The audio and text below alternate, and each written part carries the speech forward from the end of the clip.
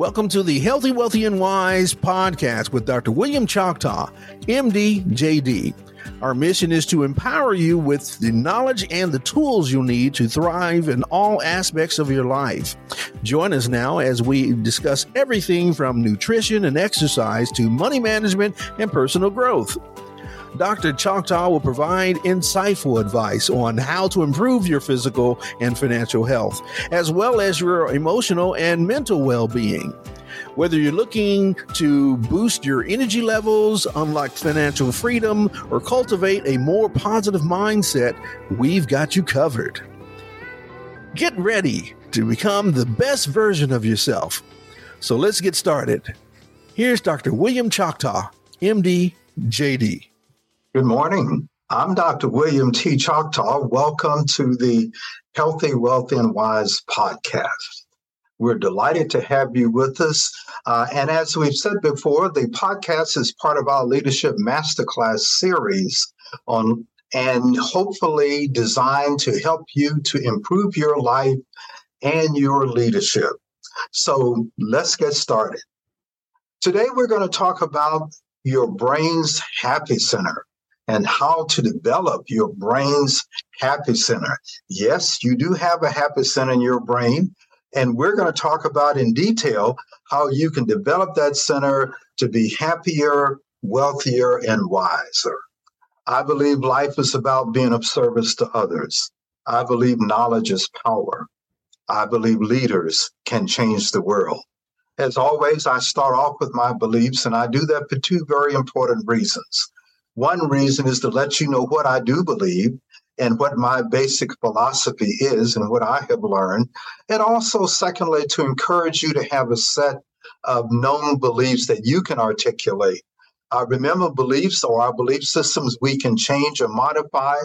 And thirdly, it is to emphasize the importance of our basic beliefs in terms of our mental health and in terms of our actions and feelings. As always, we like to put out an outline and give you an outline and so you know what we're going to talk about. And as importantly, to let you know when we're just about done. I realize that you're all very, very busy people doing a lot of different things all at the same time. And I am very appreciative that you have chosen to share a few of those precious minutes with us today. We're going to talk about the definition of happiness. We're going to talk about how the brain is connected to happiness. And most importantly, we're going to talk about how you can actively participate in improving your level of happiness by exercises that you can do involving different parts of your brain. Yes, indeed, your brain is a very dynamic organ, if you will. And consciously, we can do some things that can have impact on what we believe, what we think, what we feel, and how we act. And we'll end up with my basic principles. And so when we get to that point, then you'll know that we're just about done. One of the suggestions that I'm going to make in terms of brain development and our happiness center is that you not participate in smoking or alcohol. Now, I realize that at least the alcohol part, there may be different opinions about that, but I personally believe that anything that affects or can potentially affect your brain function in a non-medicinal way, it should be avoided. This is based on, and these podcasts specifically are based on my 75 years of life and my more than 50 years of experience as a healthcare professional, as a physician. As we mentioned before, we are very, very interested in you being healthy. And we add to that, how do you define success? And most of the times, if you ask most people how they would find success or what success means to them, they would suggest to you it is being happy. And so we're going to talk about happiness today and give you some suggestions about how you can develop your happiness center. So what is the definition of happiness? My definition of happiness is repeated joy. Very simple, very basic. Repeated joy. If you've ever seen a little child, let's say 4 or 5 years of age, let's say a little girl, who loves cupcakes, and you give her a cupcake that she has not had, say, for 2 or 3 weeks. Imagine the look on her face when she takes her first bite of that cupcake. That is what happiness looks like. Imagine a 6-year-old boy who has always wanted a puppy. And for over a year, he's asked for a puppy. He's seen his friends with puppies. And you come home one day and you give him a small puppy. Imagine what that look on his face is like. That's what happiness is. Imagine another little child. Let's say he's 7 and he's not seen his friends for a while. Let's say they moved away. And his best friend moves back into the neighborhood. And let's say he's shy, but he sees his best friend for the first time and not for a long time. Imagine what that look is like on his face. That is the look of happiness. I mention all that because I want you to be able to recognize happiness when you see it. Certainly you recognize it when you feel it, but it's important that we also see it in others. Happiness is sort of like someone once said, wasn't me, that happiness is like jam. You can't spread it even a little bit without getting some on yourself. And that's probably true. And that's a good thing. I always like to say happiness is bidirectional. And what I mean by that is that if you're happy and you're exuding or demonstrating that happiness in your interaction with another person, many times that person may very well respond likewise in similar manner to you. And so you may not only give happiness to someone else, but be able to create a circumstance that you receive happiness yourself. So I like to think of happiness as being bidirectional. So what we're going to talk about is that we're going to get into discussion about the brain and where these feelings occur. And we're going to talk about a process called a mental exercise of your brain, of your happiness center. And when we talk about exercise of your brain, we're not talking about learning more things or becoming smarter or learning better numbers or learning how to do certain tasks more efficiently. We're talking about feelings. So this is not about tasks. This is solely about feelings. Well, your brain is like, what we want to do is to treat your brain like a muscle, if you will. Think about if you're an athlete. Let's say you run marathons or you play soccer or basketball or whatever. You basically have to be in shape. You have to exercise. You have to work out. Think about your brain as a muscle that you can also work out in terms of your happiness center. As we said in one of the previous podcasts, and if you've been following our podcast along, you know, we've talked about the happiness center quite a bit, particularly when we talked about mental illness and mental issues. That the happiness center is a place that is located on the undersurface of the brain in each lobe, one in the left lobe, one in the right lobe of the brain. It is called the amygdala. The amygdala. AMYGDALA, amygdala. It is a small walnut-sized structure that is right next to the hippocampus and is on the undersurface of the brain. Its primary purpose, among other things, is to affect how we feel. Its primary purpose is to affect how we feel. In addition to the amygdala, we have different other parts of the brain. And obviously, one of the very important parts of the brain is our conscious part called the prefrontal cortex. And as the name implies, it is the frontal lobe or the front part of the brain. I like to call it the command center of the brain, Okay, so think in terms of the brain, just in these sections, the other sections, but we're just going to concentrate on these two. And just think about the amygdala, which is the reward center or the happiness center, some people call it, of the brain. And think about the prefrontal cortex or the frontal lobe part of the prefrontal cortex, which is the command center or the CEO of the brain. Okay, because what we're talking about is you consciously thinking about how and why you are happy and should be happy on a regular basis. So we're talking about a workout. Instead of going to one of those physical clubs to work out on a machine, we're talking about you creating this area in your prefrontal cortex so that you're able to do this on a regular basis. So just stay with me for a minute on this. Okay? So we've talked about the part of the brain, the amygdala, which is the reward center or the happiness center, and it is a small round structure in each lobe on the undersurface of the brain, adjacent to the hippocampus. And we're also talking about the prefrontal cortex, which is the prefrontal lobe, the front part of the brain, which is the command center, if you will, of the brain. And we talk about how it's important in terms of it makes the decisions, the conscious decisions that our brain makes on a daily basis. Now, so you do recognize that the brain functions consciously and unconsciously. Example, when we're sleeping, we are basically not conscious. We're not awake.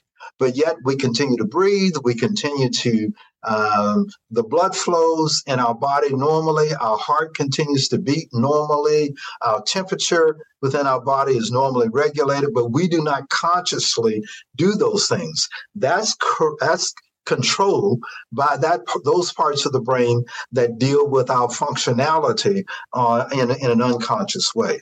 But we're talking about the prefrontal cortex, the conscious part of the brain, the CEO part of the brain, the command center of the brain, and how that command center interacts with the happiness center. Well, one of the things that we know that we have said before on previous discussions, that what we believe affects how we think affects how we feel, and how we feel affects how we act. So again, we're talking about happiness, right?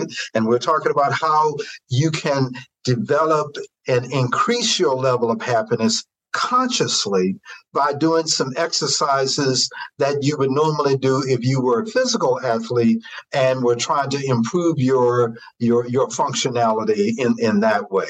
Well, I believe that can also be done with happiness. One of the things that we've said before, and we'll say again, is that our beliefs many times manage our conscious and subconscious activity. It affects how we feel, it affects how we think, which subsequently affects how we act. What's my point?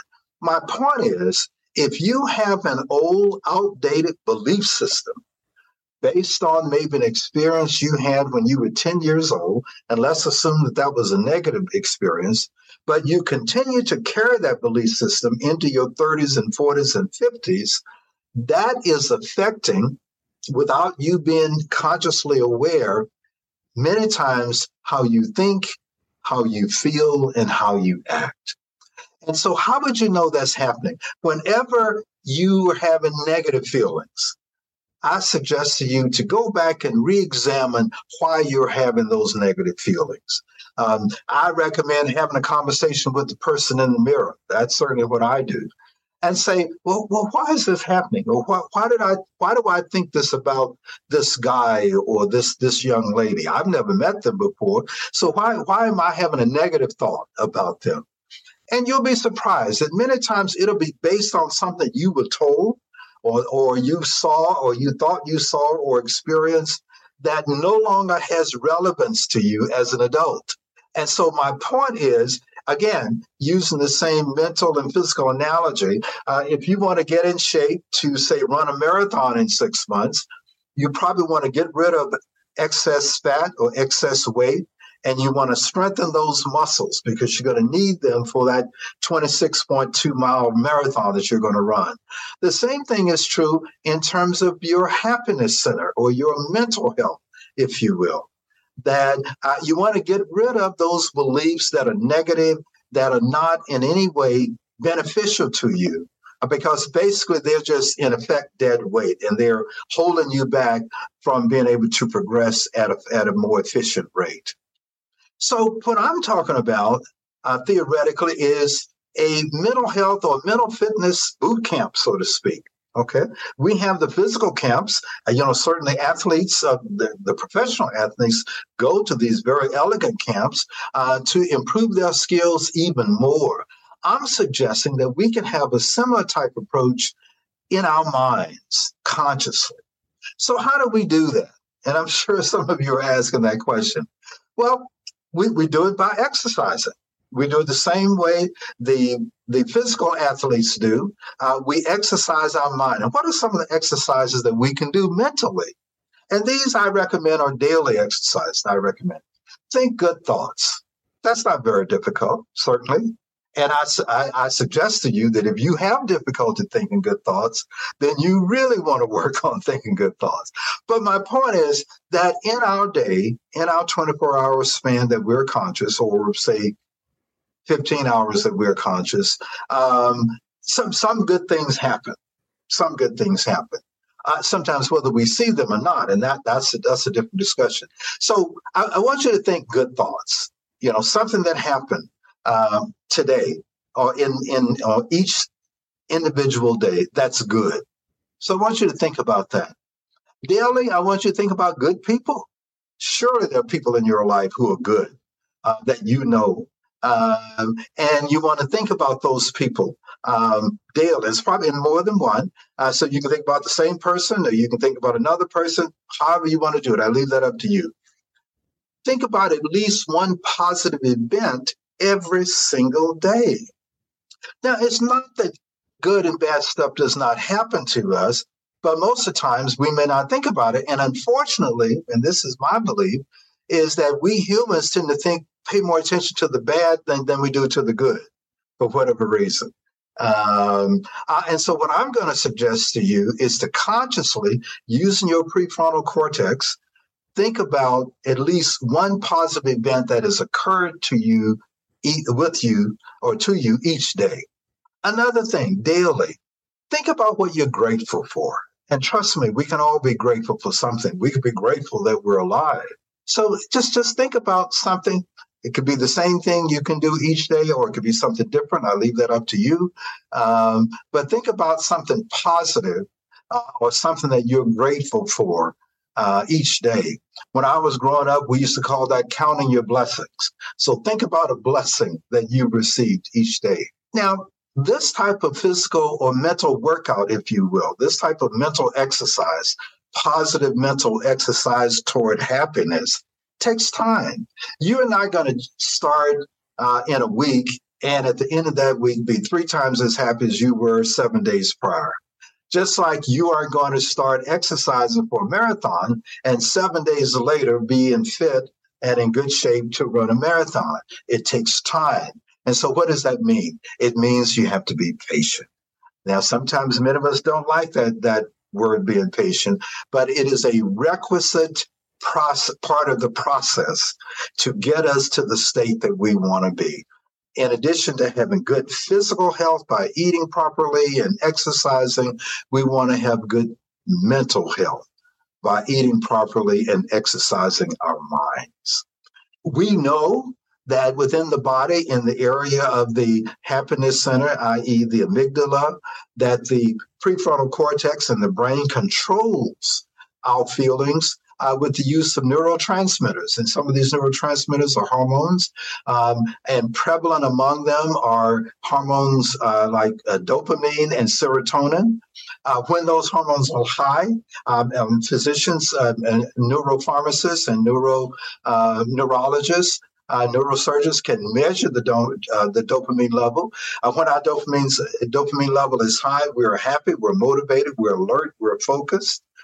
When our dopamine and or serotonin is not, and it's optimal level. We tend to be tired, unmotivated, unhappy, having mood swings, sleep problems, and concentration problems. That's important because that's how physicians who treat mental issues are able to use medication appropriately to help you to get over some of those particular problems. One of the things that we know is that men are from Mars and women are from Venus. And so it's important that we not try to control each other. Particularly, don't try to control your spouse because she doesn't act the way you act or because he doesn't act the way you act. Many years ago, there was a very famous singer, I think his name was Bobby McFerrin.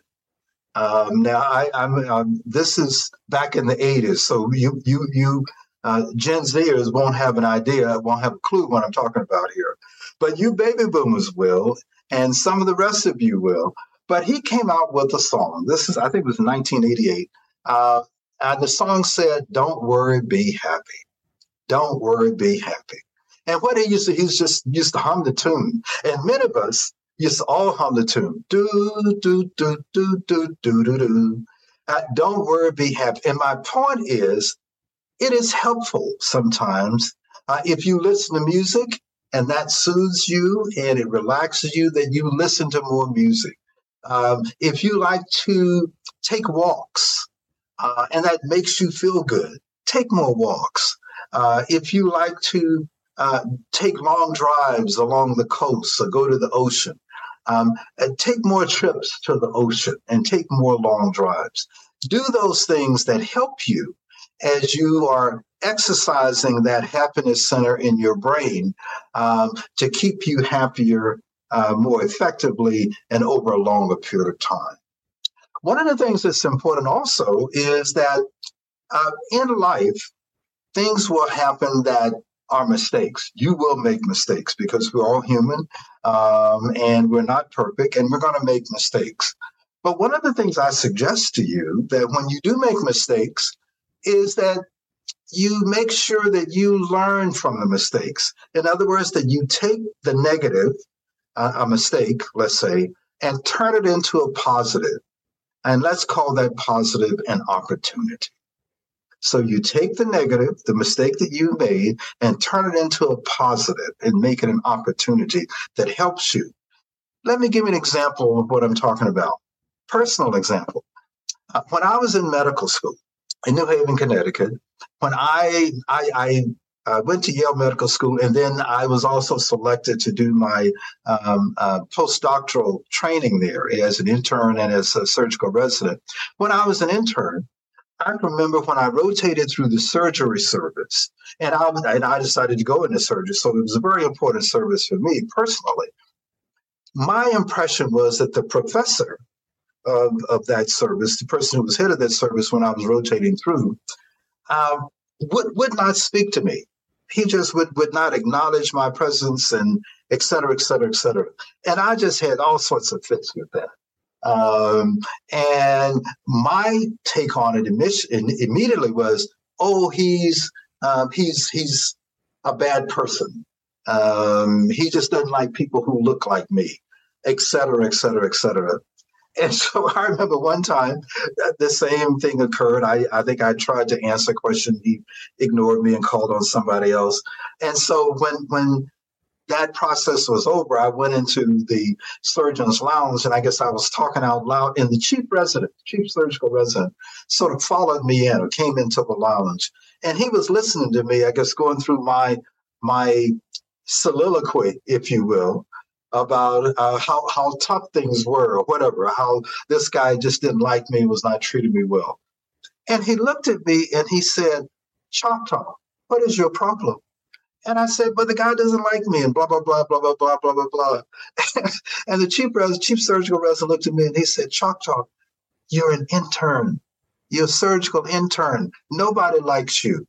Nobody likes surgical interns. You're at the bottom of the barrel. This is the process. This is the way we treat interns." He said, it had nothing to do with what you look like or where you're from or how you talk. This is how we treat surgical interns. I learned a very important lesson at that moment. I learned that my idea of why this professor was treating me a certain way was completely wrong. It had nothing to do with what I looked like. It had nothing to do with what I was for, where I was from.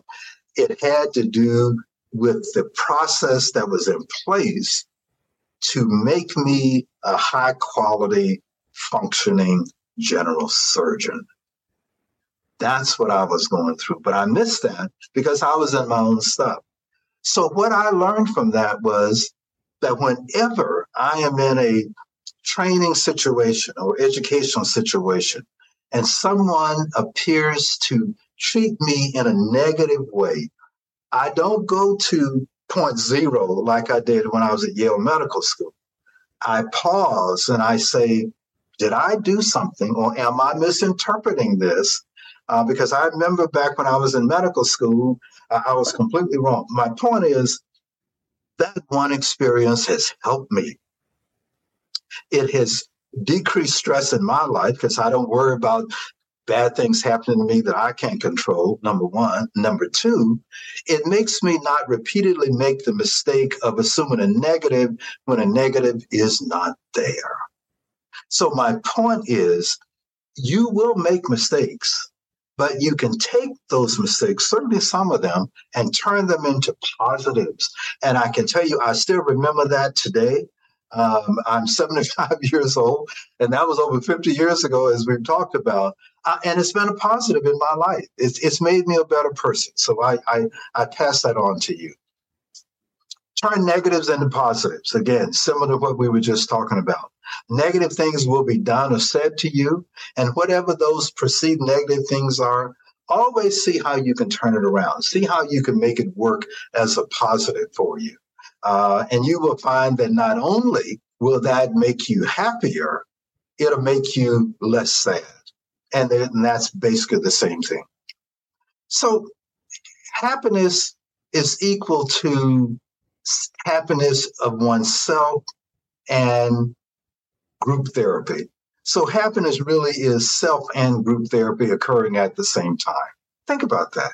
When you're around somebody who's happy, and I'm sure you know somebody who's happy all the time, always has a smile, and whenever they come into the room, it's like the room lights up, or in a meeting, like the meeting lights up. My wife is like that. When she walks into a room, the whole room lights up. That folks like that basically will make you feel good, and you may not even know them. With just being around them or being in the area. And so my point is just be aware of that, and that is therapeutic. And it's certainly that something that you want to participate in. In conclusion, happiness, by my definition, is continuous joy.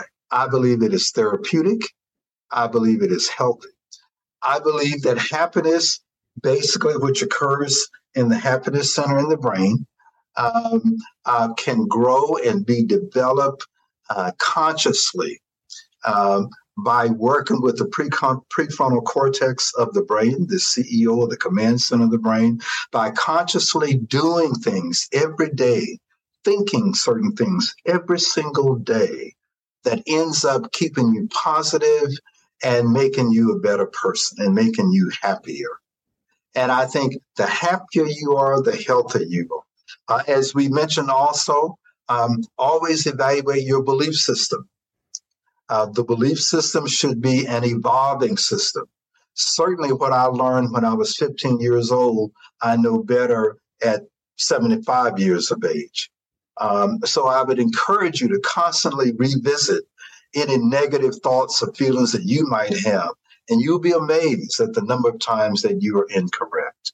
One of the other things that we talked about is one of the ways to grow that amygdala and those happy thoughts in your happiness center is just think daily about what you're grateful for. If you have children, I'm sure you're grateful for them, or grandchildren, or spouses, or families, or friends, et cetera, et cetera, et cetera. They're there. So it's important that we start noticing those things. My basic principles: God is always in charge. I am a physician of faith, and indeed it has been my faith in God that has sustained me over these many years. I don't have any bad days. Principle number 2, I decided about 20 years ago that I'd had enough bad days, so I have either good days or great days. Principle number 3, I don't sweat the small stuff, and most stuff is small. And I figured that out. Principle number 4, forgiveness is therapy. I've learned that when people do or I perceive that they've done something negative toward me, I forgive them immediately. It does not matter who's right or wrong. I found that just by doing the act of forgiving, that is therapeutic for me and many times eliminates any other potential difficulty. And finally, everything is a relationship. And relationships are based on 3 things: mutual respect, mutual trust, good communication. If you have those 3 things, you have a good relationship. If you do not, then you have some work to do. In conclusion, be the change you want to see in the world. Thank you and have a wonderful day. Thanks for listening to the Healthy, Wealthy, and Wise podcast with Dr. William Choctaw, MD, JD. We hope you enjoyed this episode. In fact, if you found this episode helpful, you can support and subscribe to the podcast on your favorite podcast platform with the keywords Dr. William Choctaw, and you'll find it very quickly. Also, subscribing helps ensure that you don't miss any future episodes. And then take the next step of action and share it with your family, friends, and or your coworkers. They'll be glad you did. So until the next time, live your best possible life the best possible way. You've been listening to the Healthy, Wealthy, and Wise podcast with Dr. William Choctaw, MD, JD.